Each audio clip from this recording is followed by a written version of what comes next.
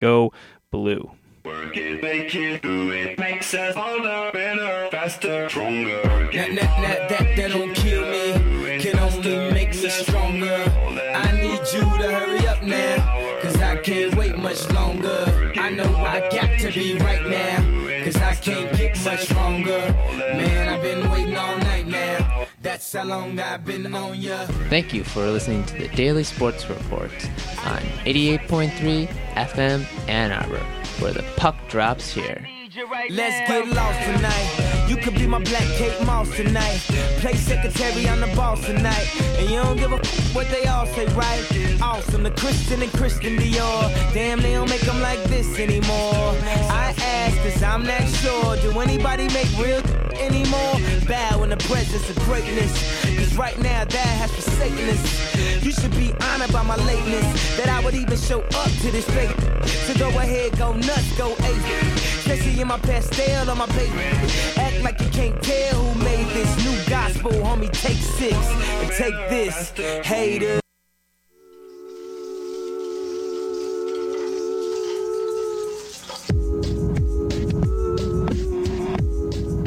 Hey Susie, what's up? Oh man, Billy, after a weekend of partying and getting tight as a tick, I spent all my money on beer and cigarettes. What are you doing Saturday, November 14th? God darn nothing, I'm broke. Then come to the museum for a free electro show. Free? Yes, Flashbulb and Dojo vs. Twitch will be playing in the University of Michigan Museum of Art on Saturday, November 14th. The show goes from 8 p.m. to 11 p.m. It's a foray into the world of electronic music. It's an emergent, legitimate art form. Brought to you by WCBN FM Ann Arbor and UMA, the University of Michigan Museum of Art.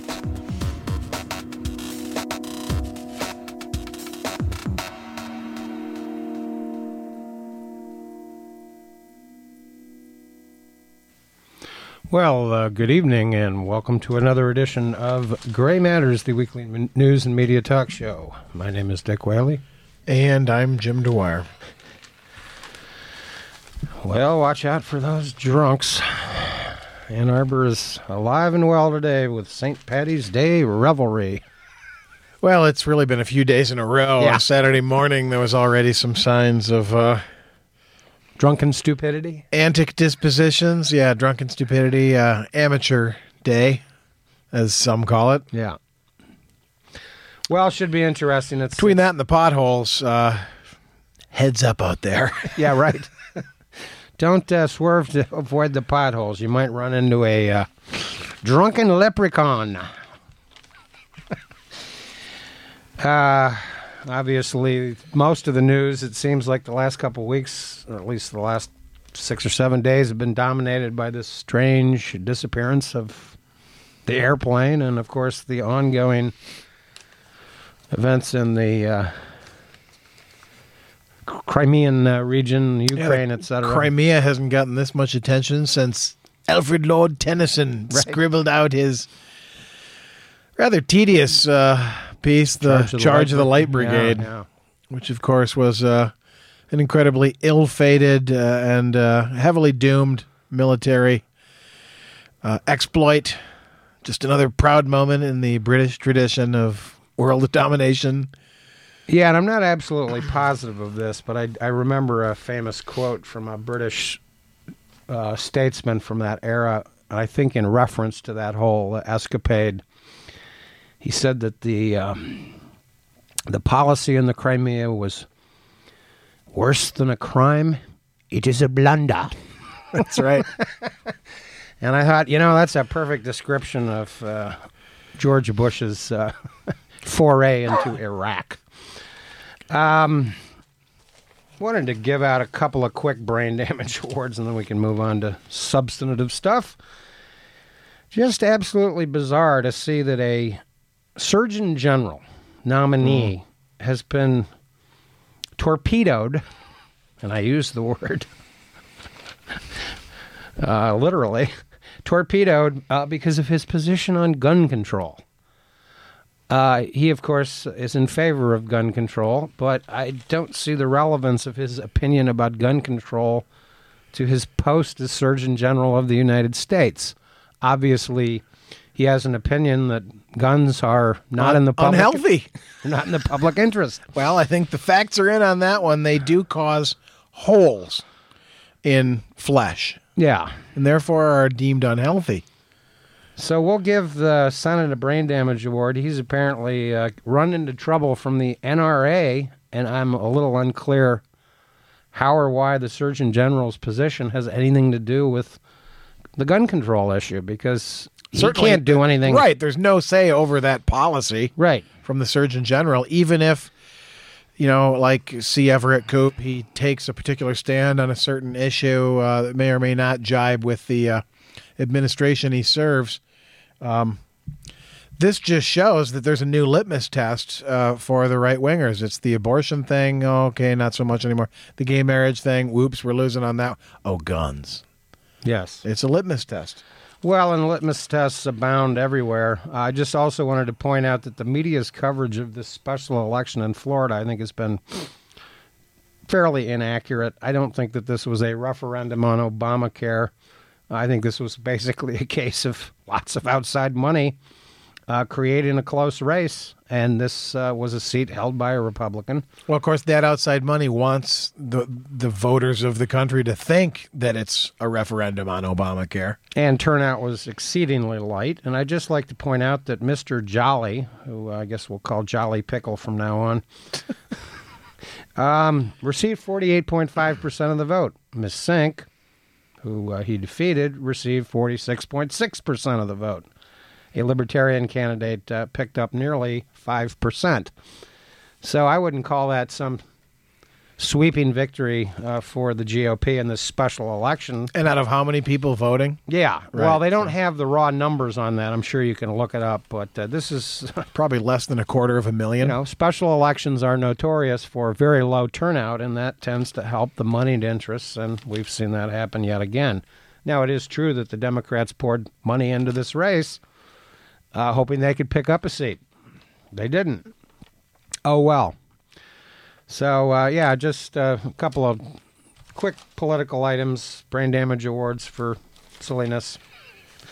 And as for the gun issue, this is just an interesting column by Joe Nocera, a couple of, in response to the, this followed Sandy Hook. And incidentally, the number of bills strengthening gun control, according to a Harper's Index published back last year from the June 2013 edition, number of bills strengthening gun control that have been signed into law since the Sandy Hook shooting, 14.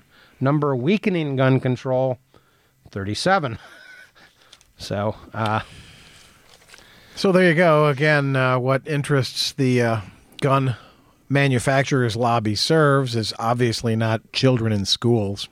But it's amazing. He just, Nocera, in a January 29th column from last year, just recited all of the gun deaths in just 1 week. Got a high school kid dying in L.A.,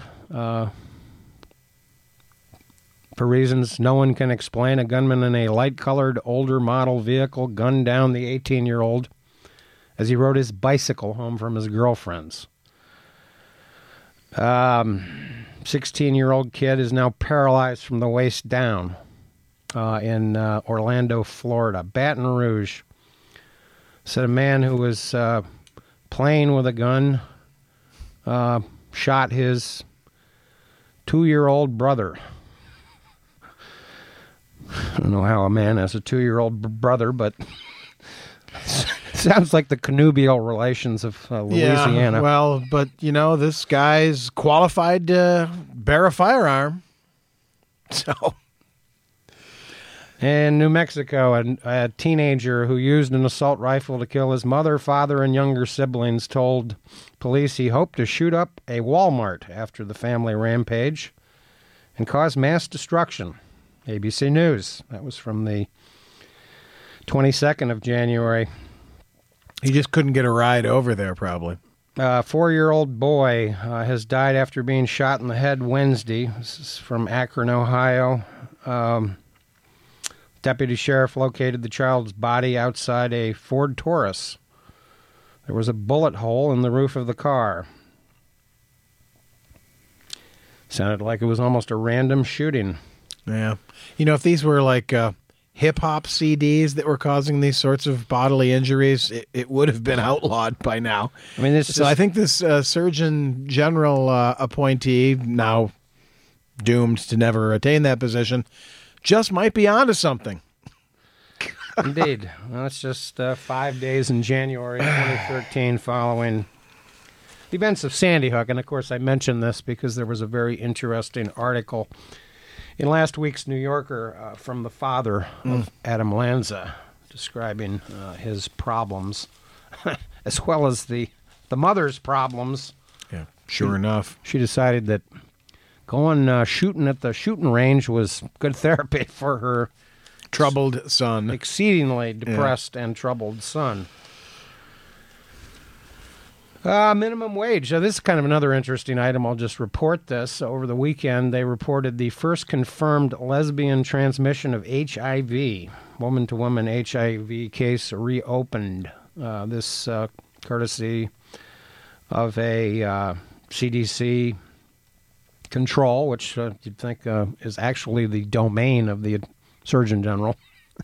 He's probably more interested in these kinds of things. True.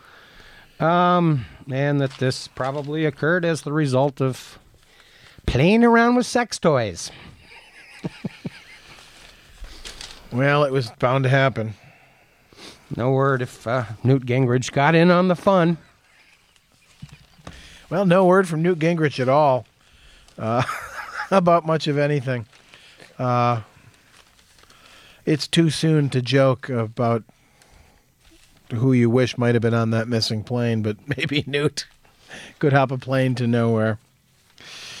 Yeah, and of course, the thing that's actually going to interest me about this whole sort of strange investigation that seems to come out with just piecemeal information, very little information, lots of speculation, but I'm very interested in the actual issue of cell phone transmission. That was raised as a questionable issue regarding 9/11. And one would think if there really were effective cell phones, that there might have been some reportage from these 200 and... What's the cell phone connection to 9/11? Well, the United States reported all these cell phone calls that occurred on the flight that hit the Pentagon. Oh, right. And the flight that's crashed in Pennsylvania. Yeah. And there have been some specialists that have disputed the ability of cell phones to transmit that high in the air. So I'm actually kind of interested in some information regarding that, some confirmed cell phone transmissions. So we'll just have to wait and see. But the Malaysian officials seem to be kind of in a very strange position of not knowing much. Well, and it's an international quandary because you've got Malaysian pilots. The flight is destined for China, so there's Chinese nationals on board. Point of origin, blah, blah, blah. It's just there's a lot of... in a way, it's surprising this doesn't happen more often. The strange passport issue and luggage, that actually wasn't put on the plane, but apparently there was an attempt to do so. Yeah, but again, little things like that probably happen with every flight. There's every once in a while somebody's going to get through with a skronky passport. Or obviously baggage doesn't always make it on board. But it seems to me like planes used to crash more often, so it's been a while. Yeah. And that's part of what makes this so strange. Pacific Ocean's a pretty damn big place. Yeah, and now it's moved to the Indian Ocean. Right. So, that's a lot of ground to cover for investigators. But, the last words are certainly cryptic. It's almost like Roanoke carved on the tree, what is it? Goodbye, good night. That's Edward R. Murrow's sign off, isn't it? Right. Almost. Oh, good night and good luck, I think. But it's just very enigmatic. Yeah, and there was an Egyptian airplane that was deliberately crashed into the ocean some many years ago. And a French one that just sort of disappeared over the Antilles somewhere. It took a while for them to find the Brazilian. Right. It was coming from Rio, but they seem to eventually find the wreckages in these cases one way or another. And it's fascinating with all of the focus regarding the NSA story and surveillance that there seems to be some legitimate gaps in the actual coverage of airplanes. It's fascinating that a satellite orbiting the Earth is actually the technology that they're now relying on to claim that this airplane flew into the Indian Ocean somewhere. So who knows? A fascinating ongoing story, and it's interesting to note when the revelations have come out about Interpol and who's checking these suspicious stolen passports and whatnot. Forging passports, by the way, was one of Whittaker Chambers' activities in the 1930s. So if anybody that incompetent with his hands can forge passports, they used to go. His method, by the way, was going to the New York Public Library and just looking up birth and death certificates out of the newspaper. So this is obviously a problem, but it's interesting that there is a secret database of potential terrorists, according to an article in the December 1st, 2013 edition of the New York Times on news analysis, a secret database of potential terrorists that includes 700,000 people. And they have a little chart there showing all of the agencies in the United States government that funnels this information into the terrorist screening database. It's like a college application program.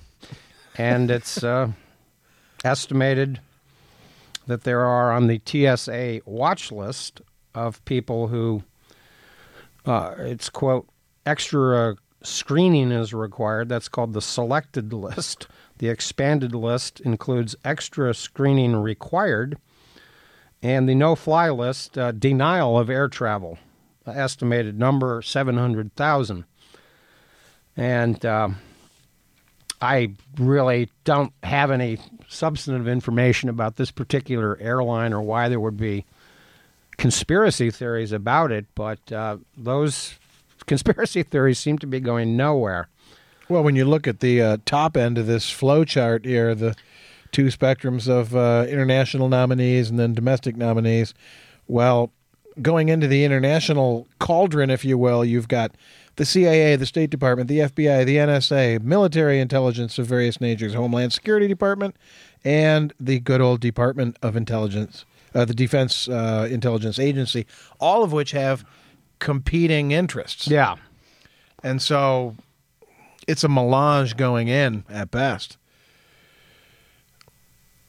It's pretty remarkable that, again,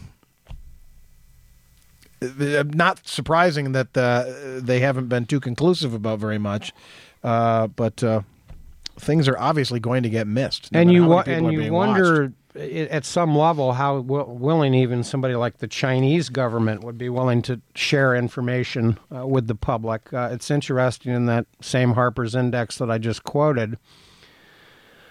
The amount that the Chinese government has budgeted for national defense, this is from last year, $117 billion.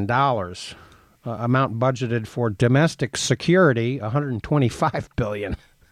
So the Chinese, amazingly, well, not amazingly, since they're well over almost four times the size of the United States in people, spends even more money, theoretically, on domestic security than the United States. And those numbers have risen in the past decade just enormously, thanks to the Patriot Act, basically.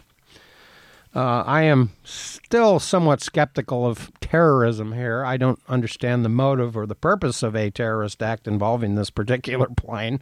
It strikes me that we might have some mental illness or something. Something's missing. Well, obviously more data required, but they've taken the data in the Crimea, and there's been actually a vote. A referendum, yes. And Crimeans want to stay part of Russia. Lots of hue and cry about the annexation of the Crimea. Of course, it was once part of the greater Soviet Union, given to the back to the Ukraine. Gifted by Khrushchev. Yeah. I don't know whether shoes came with the gift or not, but Khrushchev was kind of an erratic personality. Well, and it's interesting historically to note, as I've mentioned before, that the name Ukraine comes from the Russian stem word for edge. It was always the outer edge of the Tsarist realm.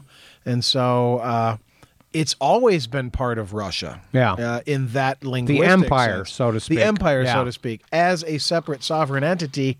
When they first successfully peeled off post-Soviet Union, I and others suggested they might want to consider changing their name, which has this historic, sort of attachment to Russia empire.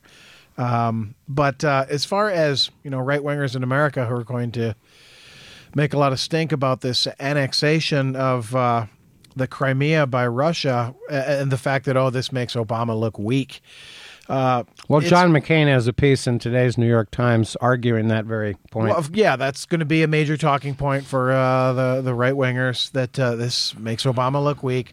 But this really, what's Obama supposed to do about the Crimea? Well, and what is the loss of life at this point? The Soviets have repositioned some troops, from what I can tell, and America does this all the time. Right. Well, we have war games, everywhere.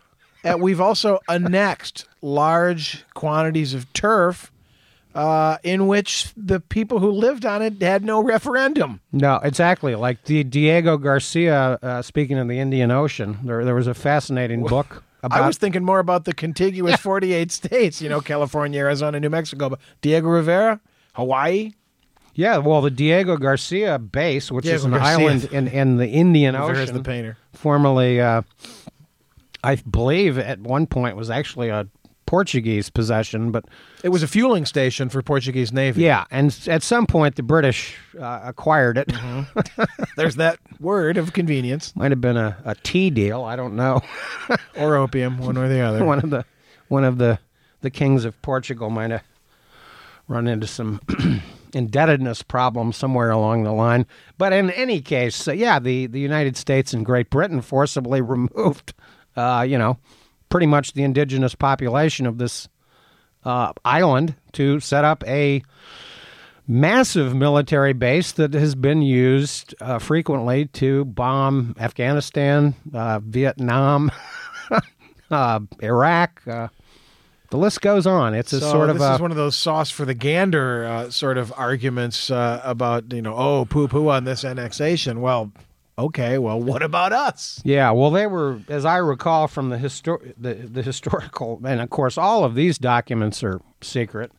They keep releasing files from the Bill Clinton administration. I wonder why. With Hillary probably running for president in 2016, but we can't get a lot of these Cold War information. In fact, I believe it was a British writer that found out about all of these shenanigans that went on in the 1950s. But these people were like forcibly deported to Madagascar, just thousands of miles. Thousands of miles. Not Kazakhstan, not Siberia, which, of course, the Soviets were famous for doing repeatedly. Stalin, of course... was always very suspicious of any ethnic groups that he didn't quite trust. And I'm kind of curious where John McCain was back a couple of years ago when Putin was doing all of this in Georgia. Right. Was he talking about the weakness of George W.? I don't know. I don't seem to remember him screaming about the Georgia policy because the United States didn't have much to do. And it's quite obvious that from a geostrategic standpoint, cooperating with Russia on Iran and Syria, which are far more relevant to America's global security needs and interests, is actually a far more important thing. I think that these sanctions, quote unquote, directed at 21 individuals is obviously not going to be a terribly effective policy, and will certainly, but more talking is better than actual silliness about talking about military action. The United States is not required, by the way, to protect the Ukraine. There seems to be some erroneous assertions to the contrary, and I don't understand where this talk comes from. It's just mind-boggling. Well, I mean, it's a sort of a bizarre, childish perspective that conflates NATO with the United States itself. Yeah. If Poland is attacked, we're going to war. No, we're not. Mandrake, the redcoats are coming. Yeah. Okay. Feed me, Jack, and I fed you. War is our business. Peace is our business. Peace is our profession, yes. Peace is our profession. War is our business, yeah.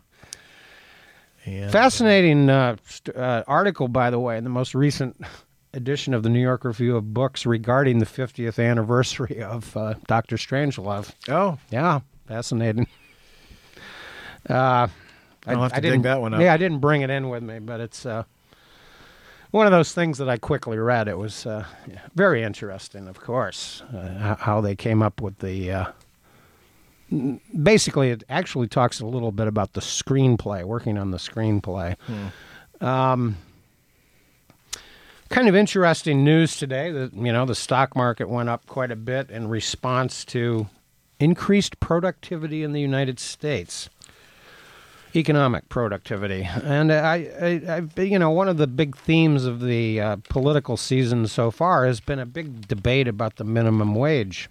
Well, I think people had a little bit more money to spend. They'd be a little bit more enthusiastic about working. Now, we know where this is going. Of course, John Boehner says, well, if you don't have a job, you don't care about the minimum wage. Well, yeah. The question is, when is he going to be without a job?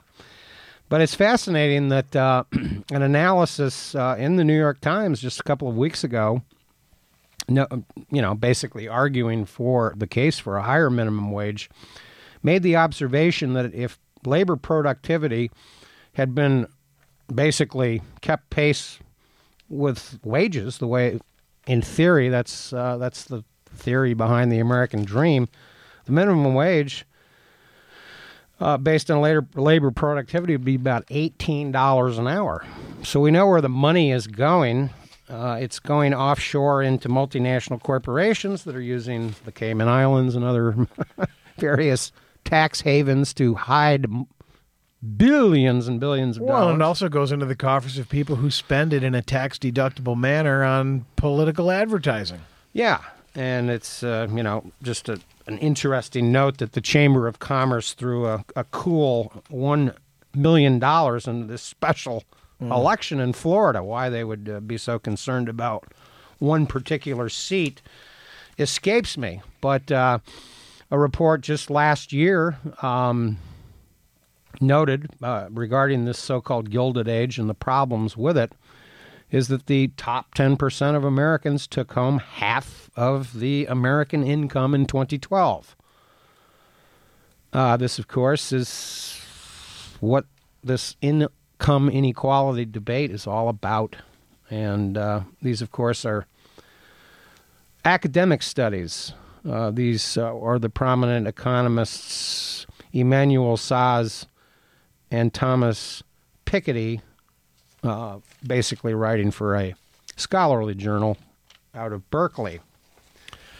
Well, that's clearly going to be one of the hot and probably very divisive issues, the way the media will be encouraged to spin it by the spending that'll be involved on the minimum wage. Another study, this is an article in a recent New York Times editorial section of the Sunday paper, notes that the $7.25 is the current minimum wage. $8.11 is the 2013 poverty wage for a single full-time worker with one child. That's pretty dire poverty wage for a single mother with a child, $8 an hour. And, of course, the other interesting little factoid there is it shows that only 24% of workers receiving the minimum wage are these teenagers that the Republican Party say, this is where you got to get your start in life, brother. You got to work at McDonald's and learn how to mop floors and the problem is chop that the those cheese. Jobs that used to be, pretty much the province of teenagers are now taken by middle-aged folks who can only get part-time work elsewhere. Yes, indeedy. Well, we would like to thank Andrew for engineering once again here on Gray Matters, here on WCBN FM Ann Arbor. Yazoo City Calling is coming up next right up here on this fine station. Stay tuned.